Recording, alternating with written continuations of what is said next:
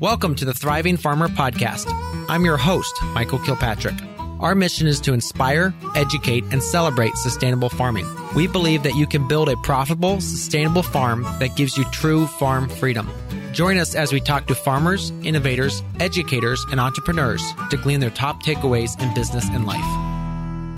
Hey, Thriving Farmers, Michael Kilpatrick here with yet another episode of the Thriving Farmer Podcast. And today my guest is Suzanne Karreman of Reverence Farms in North Carolina. Along with her veterinarian husband, Dr. Hubert, they run a 400-acre, 80-cow grass-fed dairy. Their farm is a thriving polyculture where animals are passionately pastured and the land benefits from careful, healing stewardship.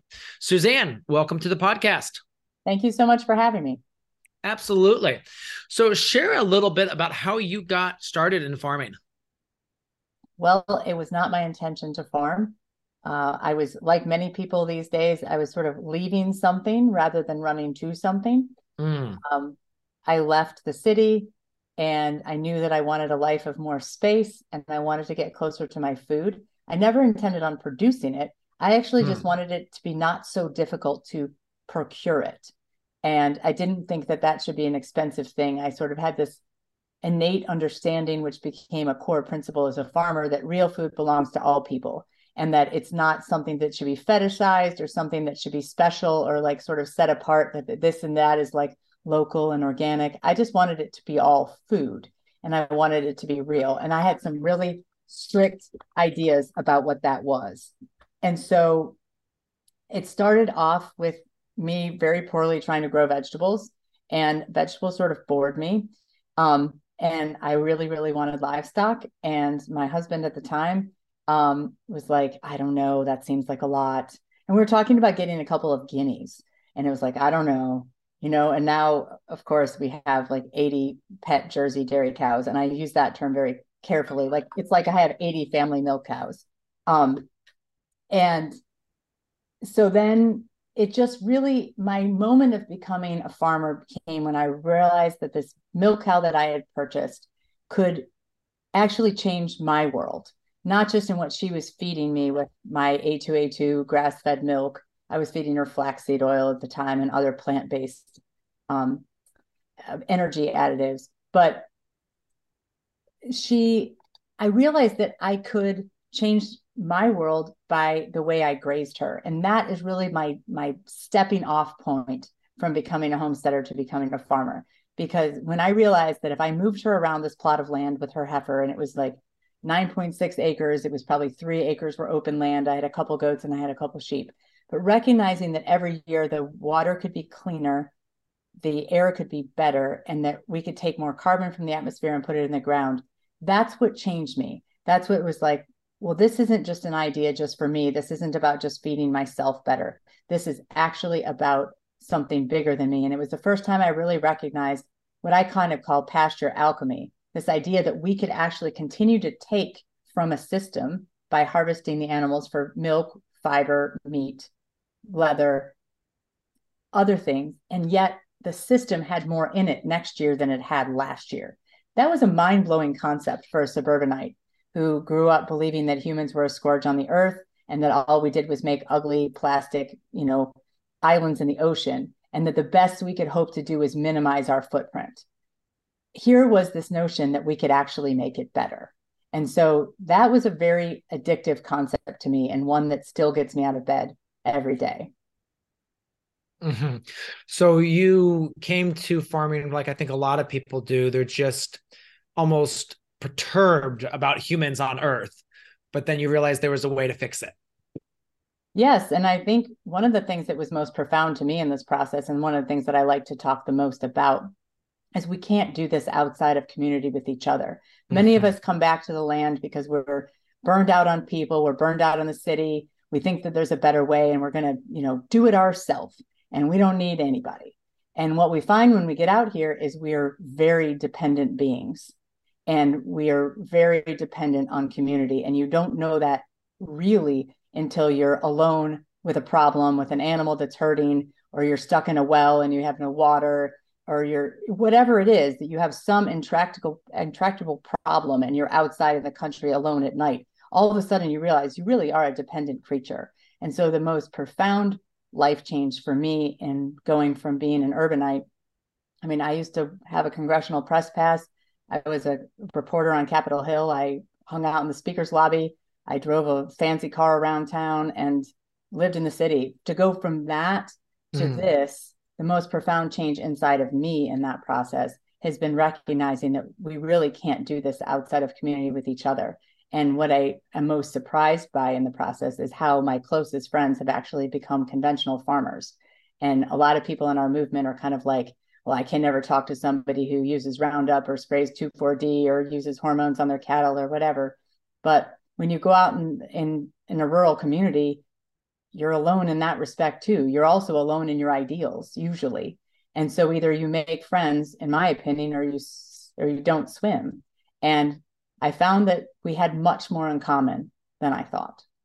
Absolutely. Yeah. I think so often when people come to organics and they look at conventional farming as the big evil. And unfortunately, fortunately, it's not. I mean, obviously, the principles are there that they're using and a lot of things they're doing are detrimental to the earth. But many of these farmers do have the best of everything in mind. They're trying to do the best they can, and they just don't have the knowledge, or they've been told by so many people to do it a certain way. Unfortunately, some of them aren't open to new things. But my thing is, let's find out what areas we can connect and work with them on those. Absolutely. And many of them are stuck in a system that they didn't make and could do little to change. And what I think what our haughty urbanite selves come to the table and think that like now that we have these new principles, that we somehow weren't complicit in the feudal system that created those farmers' predicaments to begin with. And we absolutely were. One of my favorite stories is probably 10 years ago. I was traveling in Nebraska with a friend of mine, very close cattle friend of mine now. And we were driving to the Sandhills from Lincoln, and we were going to pass feedlots on the way, like right on the interstate. And I'd never been exposed to that before. And he's like, Suzanne, don't look. Just look forward. Let's look at the dash, change the radio. Just don't look. And I said, no, Doug is his name. I said, no, Doug, I'm going to look because something that I did today is complicit in those animals suffering. Something that I participated in. Unless we're Amish, and even the Amish purchase many things outside of their own. Correct. Yes. And we're all participating in that industrialism to one degree or another. And like when we choose to get off that bus and where we choose to exit doesn't matter. We all were on the bus. And so for me, this is just a big process of unwinding. And in the unwinding, I found the most radical thing I can do is love the person next to me. And that has been, to me, the biggest joy of this process. So let's talk about that process from that first milk cow to where you are today. Kind of what was how many years did it take for you to actually say, we're going to make this commercial? I think those decisions happen like sort of one cow at a time. But I think the tipping point really was when my now husband, Hugh, and I bought 21 cows on a tractor trailer from a friend of mine, Ron, in Maryland. And we kind of developed a little business plan. We got a buyer, a local cheese producer, to buy our milk. We were probably milking about 16 cows before then. And I say milking, we milked them and drank their milk and sold some raw milk, but we weren't milking them to try to get all the milk we could out of them. Like we gave most of their milk to their calves. And so we milked them for their own health and to have enough excess for us. But we weren't really set up. We didn't have a parlor. We were just milking in head gates in a barn with a portable milk machine and a bucket. And so that decision to buy those 21 cows and to have a milk contract was the tipping point. But before that, it just happened one cow at a time, right? So like there's one cow and her heifer, and then there's another cow, and then there's a couple other cows. And I really advocate for people to do this who want to get going in dairy, is to start their dairy herd almost like a beef cow calf herd, but with a lot more care. So you can't just, because you're not milking the cows, just treat them like a beef cow. They're still a dairy cow. They still need energy and protein far in excess in what you're likely to have in your grass at that time. But that allows you to build up your genetics. It allows you to raise some of your own heifers. And so that's what I did. A lot of those 16 animals I had raised from from their moms. And so I bought cows, I bred up, as I say to folks. And sometimes some of them were 2 generations in at that point. So they were closer to genetically to the cows that I wanted. They'd been raised by their own mothers, so they were more sound in terms of nutritional health from when they were young. And then I was working on both my pastures and my skills as a grazier to get to the point that I could be better at it. But I don't think that the learning curve in dairy really can be shortened much shorter than 5 or 10 years. So it's a nice way to start. And then I sold the boys either as rose veal or as grew them up and made them beef as mature animals, some of them as steers. Although I don't think dairy works particularly well as steers on grass only. Do you feel, this is a question I get asked, do you feel that dairy breeds have better flavored beef than the beef breeds? I do think that they do have better flavored beef, but not everybody likes it. It's interesting. flavored. Okay. It is more flavored. And if you have a palate that is ready for that, it can be really great. Because keep in mind that, so for example, the Jersey breed, which is what we use, they have some of the finest muscle fibers of any beef in the world. The only beef that has a finer muscle fiber than Jersey is the Red Devon, from my understanding. Okay. So it's a very tender beef if it has adequate interstitial fat. But of course, an animal only puts on interstitial fat. That's the fat, of course, in between the muscle fibers. They only do that after they're phenotypically mature. And that takes, for a dairy animal, many years. Like Jersey steers are excellent beef if you have excellent forage and you're willing to wait 3 years. I've never had a Jersey steer be finished at 2 years. They're finished at 3. And I've even taken some of them to 4. And their beef is amazing. Is that economically viable as a beef operation? No, especially if you're feeding hay. But if it's an adjunct to a dairy operation, or you accept that you're not going to make a killing on your beef and you're just using that as a way to kind of support your dairy dreams, I think Jersey beef makes a lot of sense. Jerseys do really well with crosses. Some of the best beef I've ever had was, in fact, the best beef I may have ever produced on the farm was a South Pole Jersey cross. And that is really exquisitely good beef. So the yield's not as good. So just to kind of give you an average, and we have smaller frame jerseys than commercial jerseys would be, but I mean, it's not uncommon for our fat heifers that we weren't breeding, or our steers. They might have a hanging weight of somewhere 600 pounds. Okay. Wow. Yeah. And so, like a half of our beef finished weight is somewhere on the order of 150 pounds. Correct. Yeah. It's not a huge amount. Yeah. It's not going to make economical. Right. But if it's an adjunct to a dairy operation, or you recognize you're using that as a way of growing the dairy, and the same rules apply with dairy and beef in this regard. And I'm sure you guys talk about this on your podcast a fair amount, which is that you can have more smaller animals on an acreage than you can larger animals. Correct. So we've definitely sized the Jersey down quite a bit. They're not minis, but they're some of our most productive cows probably only weigh 1,000 to 1,100 pounds live weight. And isn't a smaller animal typically a little bit better feed conversion? Totally. Okay. I mean, the only thing that you struggle with, and I've gone through this in my mind, I've never actually put it on a spreadsheet, but there has to be a tipping point though in milk between like milking cows and milking goats, right? Like, correct. It takes Yes. a certain amount of time to milk a cow and to take care of a cow and her calf, regardless of her size. So you can talk about feed conversion, sure. But at some point, like if you want to milk goats, you should just get goats. So there has to be enough size to make that transaction in the parlor make sense time-wise. And I haven't totally settled on that even in myself. So we have cows that are probably 1,350 pounds. I mean, bigger, 1,400 pounds even. They're big girls and they milk. And I'm not sure that they're necessarily less efficient than our cows that are 1,000 pounds, to be really honest. Like the only way you could do that is like some version of like a clap trap, like you would do with a laying hen, and you'd have to like monitor her feed intake over a period of time. And then you'd have to monitor her milk output. as well as for us, monitor the size of her calf that she's growing and monitor that calf's feed input. And that would be an awesome research project for a PhD. And I would throw in my cap to that arena because I would love to know the answer. But Yeah. at the moment, I have cows in either end of that spectrum. Like we have cows that are probably barely 1,000 pounds as mature animals. And we Wow. probably have some that are 1,350 or more. Mm-hmm.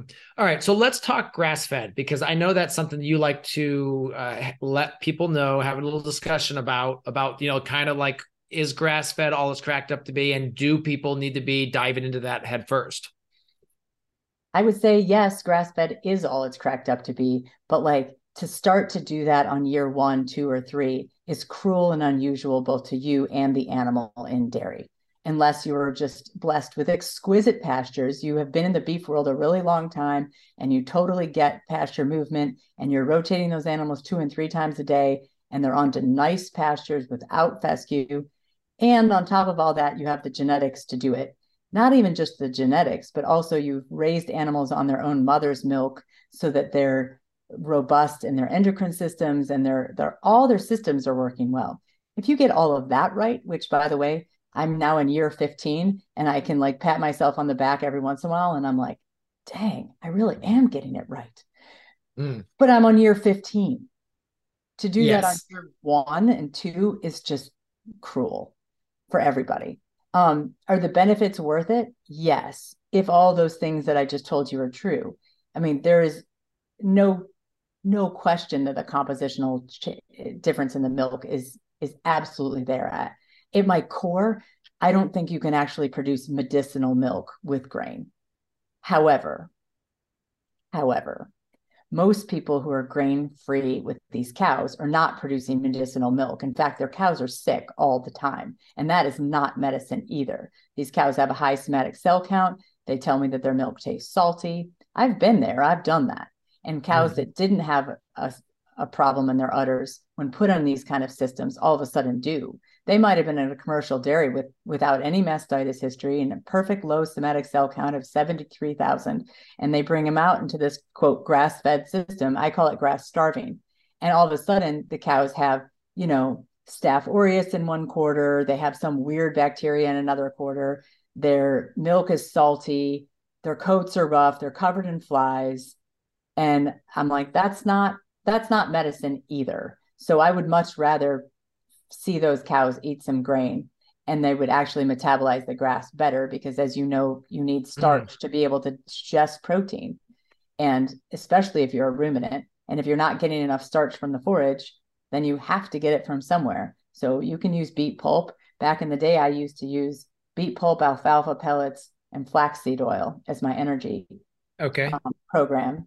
But I mean, this was 15 years ago. And back then, to buy a barrel drum of flaxseed oil was $1,000. I have no idea what it would cost now, but I imagine it's really pricey. And I stored it in my friend's walk-in 20 miles away. I mean, I was committed to grass fed. I mean, I was going up there with a 5-gallon bucket and a pump, and I would bring 5 gallons at a time and store it in my fridge at my house. And I would pour it on beet pulp every day. And my cows looked good and they were breeding. But that's how committed I was to grass fed. Had I done to do it all over again, would I probably just feed them some grain? Probably.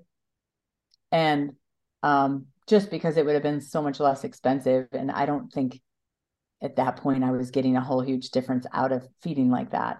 But I was committed, and when you're committed to something, you're committed. Correct. Yeah. It's a little bit of dogma in that there's no grain going to happen here. So let's break that down a little bit for folks, because let's say they do have a dairy cow and it comes from a commercial herd. You're 15 years in. Now, is it genetics or is it time or is it a mixture of both? Kind of like, what's the best path forward for a lot of these folks? I think the most difficult thing is you have to work on all the things at the same time, and you don't have the ability to be on just one learning curve at a time. So last night I took a little video of this and I've been meaning to post about it, but I haven't yet. But I took it to even remind myself, because I had about 80 animal units on a half of an acre. They weren't back fenced. They had access to probably 5 or 6 acres, but they were concentrated themselves on the half of acre because I had just given them that break of grass. It was totally washed out, blown out crabgrass. But it was almost a pure, what wasn't weeds. And there was a very significant percentage of that stand that was wing stem and horse nettle and other non-edibles. What wasn't weeds was pretty much a pure stand of crabgrass, totally blown out, seed heads past the seed. I mean, these are hard seeds on all this stuff. And I had 80 animal units. So probably close to 100 animals, because there were some yearling heifers out there. And on that half of an acre overnight, and they came in this morning full and made milk. And why did that work? So this is my answer to your question. Well, the answer was genetically, many of these cows are 25 plus years into a grass only program, because I have 15 years with them, and many of them were purchased from, the only time I've ever purchased cows is from people who've been in grass fed programs. And then I've bred with other friends, and I'm definitely a Jersey genetic enthusiast beyond measure. I mean, I have literally 4 large semen tanks in my medicine room, and it's full of semen going way back. And I've driven all over the country to get it. I've gotten it from all over the world. So genetics are a really big part of it. But there's other parts of it too. The fact that those animals had hay in the morning was important. They ate a bale of baleage that morning. It was probably this time of year, it was either wheatlich or crabgrass. And they had their belly full of other things. And so that was a part of it. A part of it is we spread mulch on that pasture a bunch of times. A part of that, so that there was minerals from the composted mulch. We've spread salt on that pasture a few times. We've spread lime on, like, just little bits of lime. I mean, we don't have the money for a lot of lime, but like high calcium lime, pelleted lime to spread the crabgrass seed. So that was on that pasture. That pasture has been rotationally grazed now, sometimes in an intense way, for, call it 5 years. So all that plays in to the fact that those 80 animal units could be on a half an acre of blown out of crabgrass overnight and milk well in the morning. They've had, better eating recently than that. So all of that played in. They were all raised on their own mothers, or at least a mother. And I think, and the younger animals on there are still or recently weaned, but they got their own mother's milk for 7, 8, 9 months. So all of that contributes to a scenario where the scenario I just described could work. But you remove any one of those elements, the genetics are out, big problem. If you have pastures that haven't been worked on, and not just worked on with rotational grazing, but this is something we should probably also talk about as well, is that I don't think small stockholders can get where they need to go just by good managed grazing. If you are white oak pastures and you have a herd of 2,000-3,000 brood cows, can you make an impact on some land? Yes, you can. Are you going to do that with 2 cows rotating in your backyard and in your lifetime? No, you're not. And I'm not saying the principles don't scale down well. Of course they do. The same basic principles scale down, but you're just never going to have that level of animal impact. So the addition of the organic matter on those pastures was really, really important. Like, all the managed grazing in the world is not, even with 80 cows, is not going to have the impact that's going to move the needle in 5 years, like you would if you had several thousand head. So all of those things have to be a part of it. And I don't think any one of them can be removed. So, Corinna, and these tips we've been giving people all about, transformation, problems, but we've also keep talking about this thing called social proof. What is that, and why do people need to worry about that, or they need to think about that as they're doing their marketing? Yeah, well, social proof is one of the primary reasons that people decide to buy. And in many cases, it's the obstacle that keeps a person from taking the next step and purchasing your product. Social proof is when someone needs to see that it actually works for other people. There's proof that it works for customers. And when you can give social proof and you can point to results, you can point to specific people who've used your product and had great success and have had the transformation that your client is seeking, then it removes the risk for them. They're more likely to try it when they see all these other people saying it works. Gotcha. And with that, what are the easiest ways to capture that? Well, one of the ways that I like to get social proof is I like to ask people to leave me Google reviews. And when they do, then I can take those and repurpose them on other platforms. Another option is to capture user-generated content. So on social media, for instance, you might have customers that are taking pictures of your product being used in their home. And you can get permission to take those images and then share them with other people and say, here's something that Melissa made with her zucchini, right? Or here's something that this customer tried with our fire cider. And now all of a sudden you've got an excuse to tell a story about another customer using it. And it points to the fact that people love it and it's also successful. And you're not the one bragging about it. It's almost like the customer is bragging on behalf of you, right? So it just feels a lot easier to do that. It's not you talking about yourself and how great you are. It's someone saying, hey, oh my gosh, I tried this product and it worked for me. And we all look at those reviews on products that we buy. And so that's why it works so well. Yeah, so powerful. I mean, you see it so much like in Amazon when you go and buy. I make my decisions based on how many stars there are and how many people left the review. It's just sort of something we naturally do. And so we want to tap into that with our products as well. Absolutely. If you want more farm marketing tips like this, check out my top rated weekly show, the My Digital Farmer podcast. I teach marketing concepts and interview lots of farmers to find out what's working and not working in farm marketing to help you find more customers, increase your sales, and build a strong brand for your farm. Look for the My Digital Farmer podcast on your favorite podcast app. So then your herd right now, the milk that from your herd, where is all that going? It goes to Chapel Hill Creamery, and okay. We're in the process of acquiring Chapel Hill Creamery, so soon it will be a closed loop. So they came to us a couple of years ago and asked to buy our milk. We were selling raw milk at the time. It is legal in North Carolina to sell raw milk as pet milk, and we had a totally legal label. The state was aware that we did it. We had to fill out these ridiculous forms that for pet food, and they came to inspect us, and like we actually had to do like the ash content and like the whole business. But we became the largest raw milk dairy in the state. I mean, nobody told us that, but I was pretty sure we were, and I was pretty sure that I did not want to have that target on my back. And our insurance company said, no, we're not doing this anymore. So all of those things together made sense to sell our milk to the creamery. I mean, just to give you an idea on like per gallon difference in price, we were selling our raw milk for $16 a gallon, and we're always selling out. We started selling milk to Chapel Hill Creamery at $4 a gallon. So did it make financial sense? And that on a per gallon basis? No, it didn't. But it provided a way that we could sell all the milk without having to get a bottling plant, which we were, at that time, we were spending probably 2 or 3 hours a day bottling before we started selling to Chapel Hill Creamery. And we just weren't set up to do it well. We did it very clean, and I was very proud of our operation. I was very proud of the milk that we sold, but I just didn't want to go further with that at that. And I've always wanted to value add our own milk. So we've been selling to Chapel Hill Creamery for almost, I guess a year and a half. And then they decided that they wanted to retire. So we are in the process of acquiring the operation. Mm-hmm. Mm-hmm.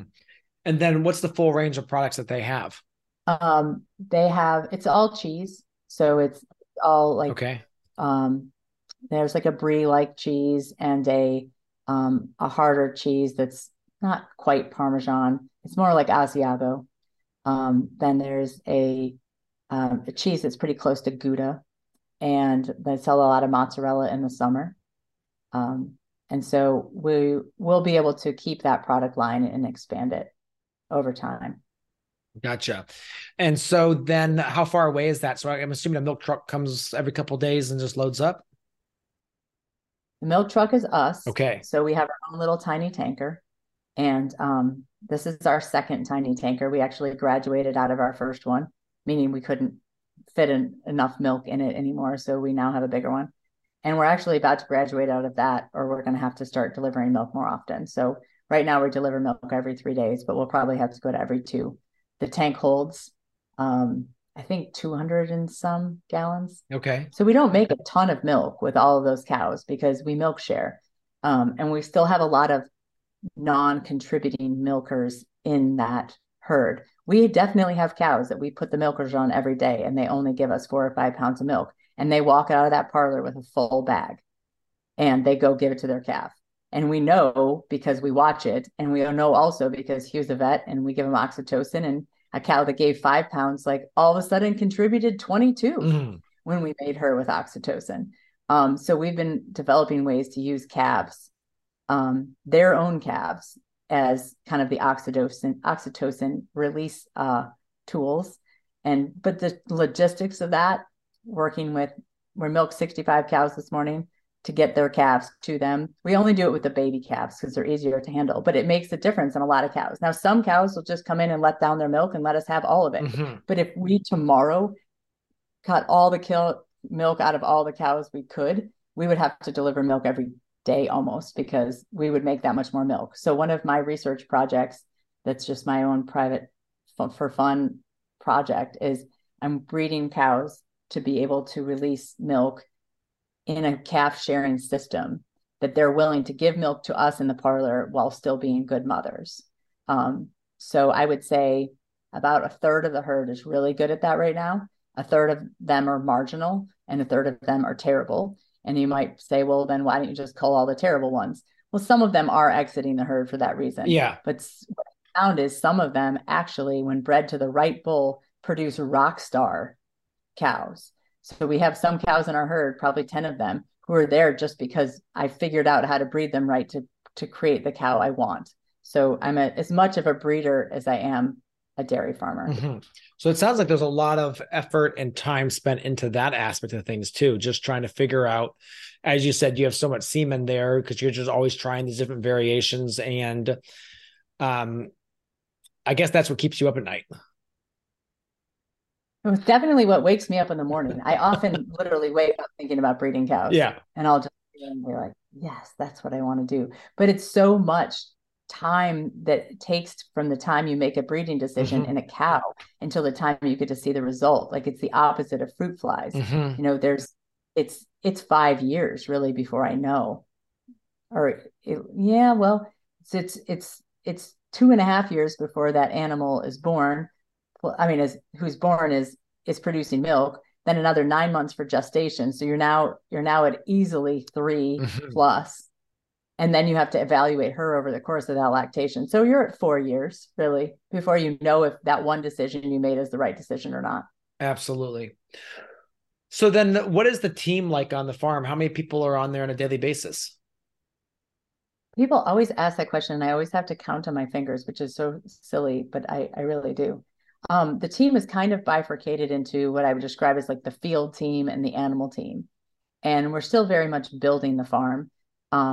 So the field team is building fences and applying a lot of organic matter to pastures. We've been able to get a ton of compost donated from a company that just needs to unload it. They have a big lot and they often have more than they need. It's not done composting, but it's still organic matter. And so we have a group of people, there's probably 3 or 4 of them who do nothing but fix machines, run tractors, build fence, put in waters. And for example, one of the things that we found is that it really doesn't work for a dairy with like ours that has as much as we have going on to have portable waters. We really need fixed waters. And that is a downside, of course, because then you have saturation manure areas. So we try our best to put wood chips in those areas where there's high impact. And then once a year, go scrape them up and haul that manure to the other end of the pasture to deal with that. But we just can't be moving waters every day and dealing with all of that. So we're trying to go to having more jug waters, which we really like. But we have probably half of the home farm right now is not fenced with anything other than polywire. So just in then sorting off 40 calves from their moms every afternoon in a single strand of polywire fence that may or may not be hot because it's so far from the box. That is a challenge. So we're working on fencing. Then we have on the other side, the animal husbandry team, which is been more sparse lately because we kind of put everybody out in the field to make the fields better. And so we kind of were just holding it together in the milk room. But we have one regular milker and then Hugh relief milks. And we have recently just been only working with her daughters and my daughter as our kind of like milk assistant team, and like one other person sometimes to like scrape the lane. Well, there's kind of somebody from the field team is like scrapes the lane and beds the pack, as we say. So we milk out of a composted bedded pack barn that's got about 80 head gates. Okay. And so there's a concrete lane that's about 12 feet wide that's got grooves in it so the cows don't slip. And we put wood chips on there every afternoon. So the following morning when the cows urinate and poop in the lane, at least it has something carbonous to absorb some of it. And then we have a straw pack. We have what's called a static pack in the dairy world. We used to have a active bedded pack with sawdust that we would rototill or kind of disturb every day with a cultivator. But we found that the calves do very, very poorly on sawdust. Interesting. Cows can do okay on sawdust, but calves do very, very badly. We had lots of pneumonia. We had lots of navel ill. We had lots of ear infections, not like in their ear, but from their ear tag. It's just the sawdust is, the calves are so much closer to the sawdust than the cows are by just being smaller animals, that little particulate matter was like getting in crevices in them and giving them little infections. Okay. And so we had to give up our like actively stirred pack for a straw pack. And that straw pack has worked very, very well for us. So we clean it out every 30 days. And the bottom of it is wood chips. And when we can afford the trucking and we can get it, I really like to buy gypsum and put it down. I would love to buy lime too, but just having that in the static pack is really awesome. And then we just roll out straw, and we roll out straw every day. So at least one bale of straw goes in there every day. When it's wet or the winter, it can be 2 or 3. Okay. Very cool. And so then obviously you don't have necessarily a marketing side because it's all going to the creamery right now. But as you're starting to take that on, are you going to have to start building that more out, or you think that the sales pipeline is pretty well established? For the milk, the sales line's very well established.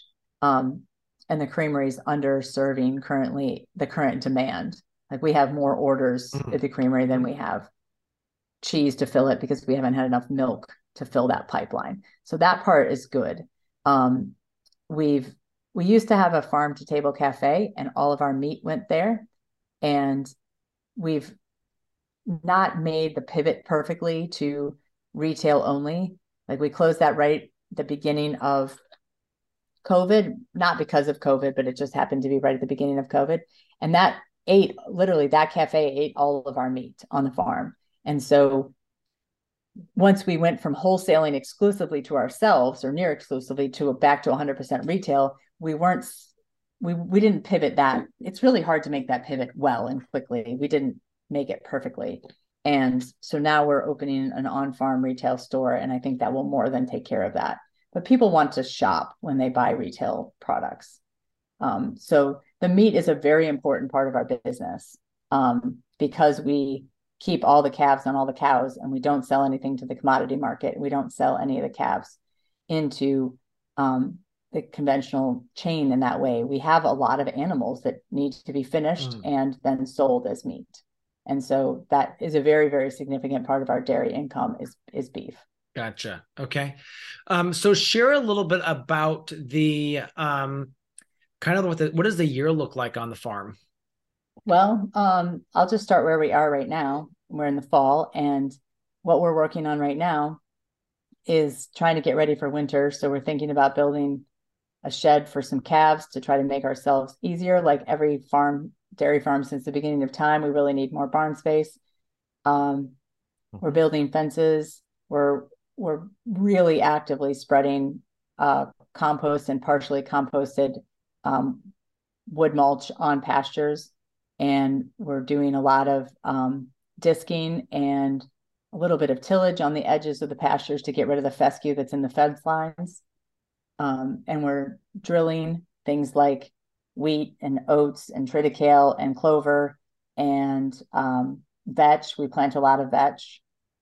And so that stuff, if we get it in the ground soon enough, which we're kind of in a sprint right now to do that, if we get it in the ground soon enough, we can actually get enough growth that we can graze it this year. If we don't get it in the ground until October, like late October, November, December even, we won't graze it until spring. But then either way, we'll probably graze. If we do it right, we'll be able to graze at least for an hour a day all winter, maybe with the exception of January, because our lanes are usually too wet to bring the cows out. We often have forage to graze in January, but it's just getting them to it without totally wrecking the lanes. Because again, the big difference between beef and dairy from a grazing perspective is you have to go back to the barn. I mean, we even entertained a mobile milking system when we first started. And the radical part of me loves that idea. The practical part of me realized that it was impossible to do in a financially reasonable way because the state was going to make us have these pretty sophisticated wash down pads at every place. And it was going to be like building like 6 milk parlors and not just one portable one. The economic effect was like building 6. So that's what we're working on right now. And then I would say by towards the end of the year, we'll start grazing less and we'll start feeding more hay. And then it's about feeding it on the spot that we want to change the ground the most and that we can get back to the barn to milk and that the animals have shelter. And we calf, I wouldn't say we calf all year, but we calf most of the year. So we're calving right now in the fall. We'll have about 25 calves this fall. We had about 42 calves this spring. I would say that next year, the spring crop will be about the same, but the fall crop will be heavier. We'll probably calf somewhere in the 40s, both spring and fall next year. So spring is pretty heavy into calving and grazing as fast as we can. Like every grazer, in the spring, we're trying to run fence as much as we can and get those animals moving as much as we can. We plant summer annuals. So towards the end of spring, although this year we did not plant all of our fields because it was such a late spring.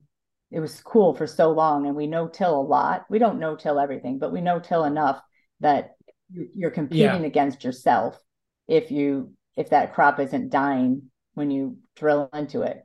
And so we always hedge our bets. With some fields we plant earlier than we should, even though it's going to get outcompeted. We at least have something growing in the spaces that are not as dense, so that we have an early summer crop to graze. We graze a lot of millet and sorghum Sudan. This year I became a little bit more enchanted with sorghum Sudan than I have been in the past, just because of its ability to produce a tremendous amount of dry matter on what seems like nothing. I mean, it just like doesn't rain and it grows back. It's just amazing stuff. The millet is more nutrient dense. I think cows milk better on it. I think it's a more balanced nutritional profile. It's less starchy. But sometimes you just need volume. You just need to fill bellies. And the summer for us in North Carolina is a slog. It is hot. Dairy cows are very sensitive to the heat.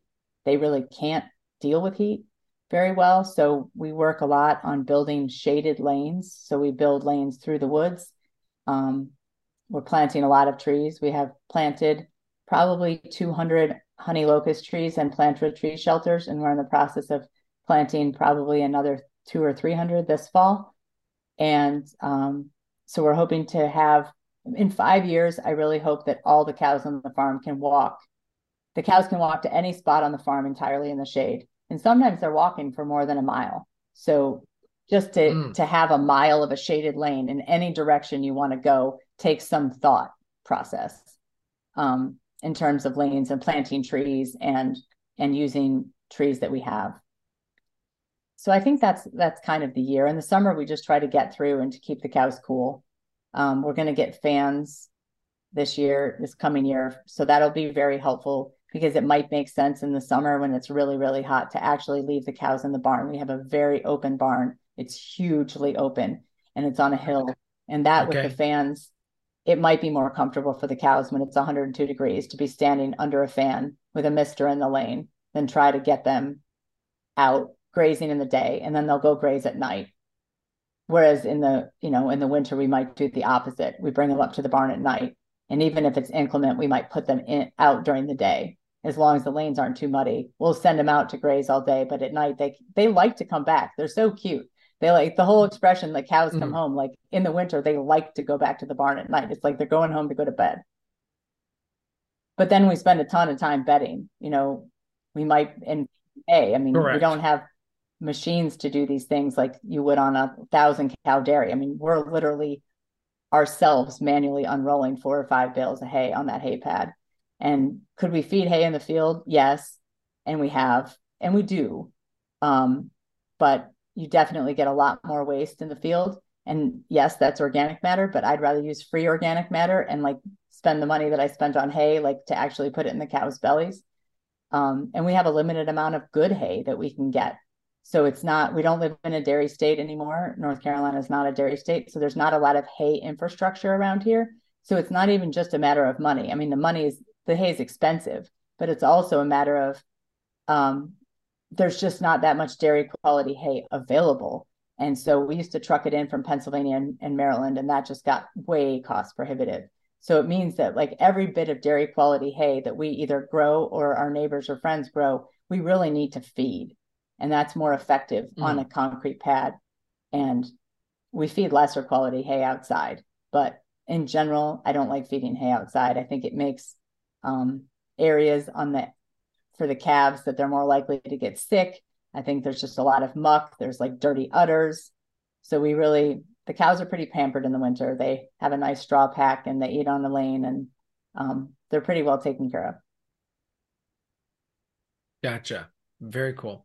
And tell me about some of the other enterprises. I know you've got some other pork, the lamb, the hens.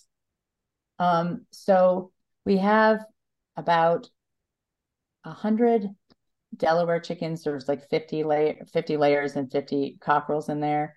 That's my little project because I'm becoming more and more disenchanted with commercial hatcheries and the kind of birds that they're producing. And the last sex links that we bought, I mean, part of my saying this, they're just dumb. Like they're really actually dumb. And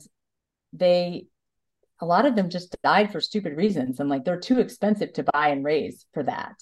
And then, so we have the sex links as well. So we probably have, I don't know, somewhere on the order of 200 birds right now, which is a lot less than we once had. When we had the cafe and when we were selling a lot of retail eggs at the cafe, we at one time had 800 layers. Pigs, at the moment, we have 2 pigs. Again, that's a very different scale change. We one time had groups of 50. Sometimes we ran more than one group at a time. We used to run about 150 pigs a year. So we're working with a partner. Next year, he's going to be living on the farm and he'll run all the pigs and the chickens. And that'll be his own enterprise. The only other animals that we have for production purposes are sheep.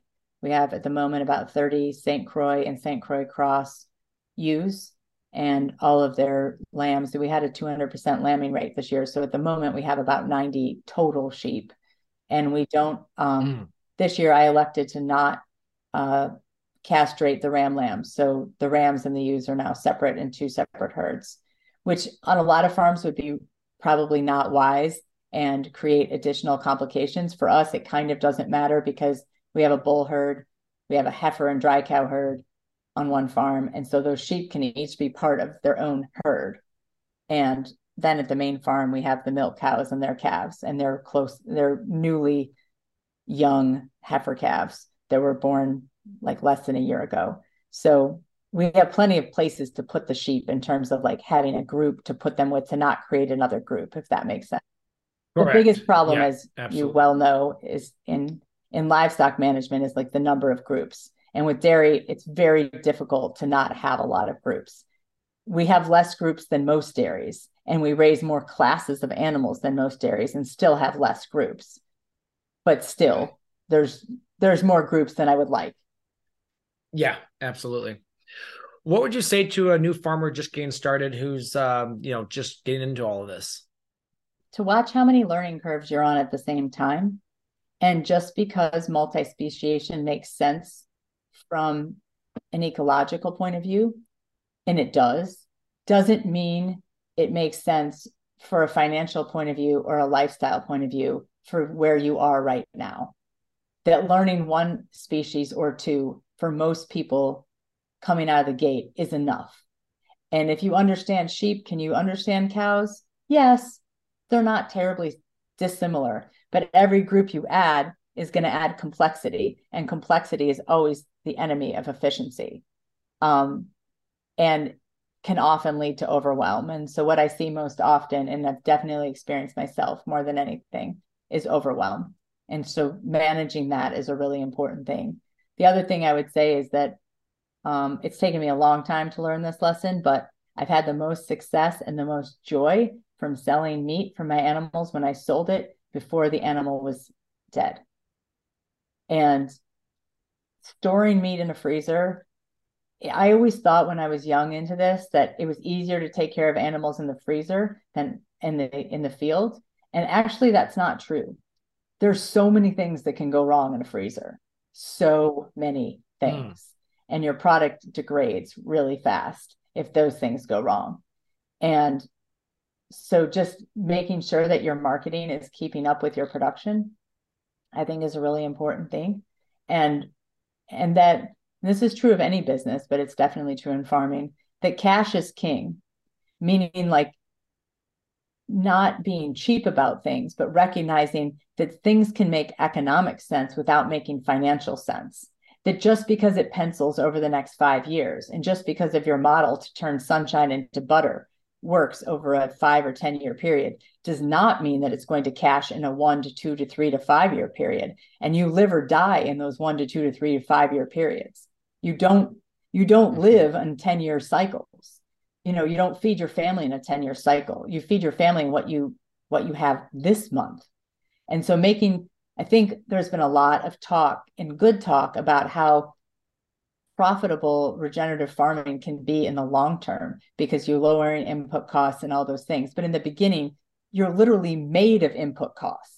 Everything is an input cost. You have to buy everything. Yes. And you're also like dumb in the beginning, and you're going to make really dumb mistakes that cost you a lot of money.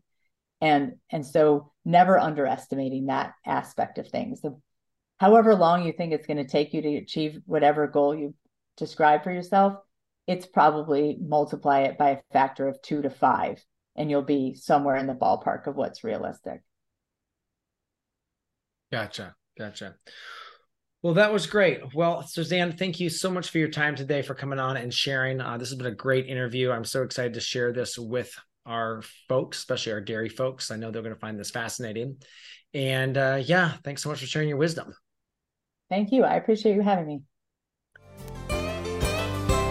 So there you have it, another episode in the books. So I'd love if you would hop on over to iTunes and leave us a rating and a review. Those mean everything to us. We love to hear what you're thinking. If you have a podcast guest that you can recommend, please pop on over to the Thriving Farmer Podcast website and leave us a review. That's thrivingfarmerpodcast.com.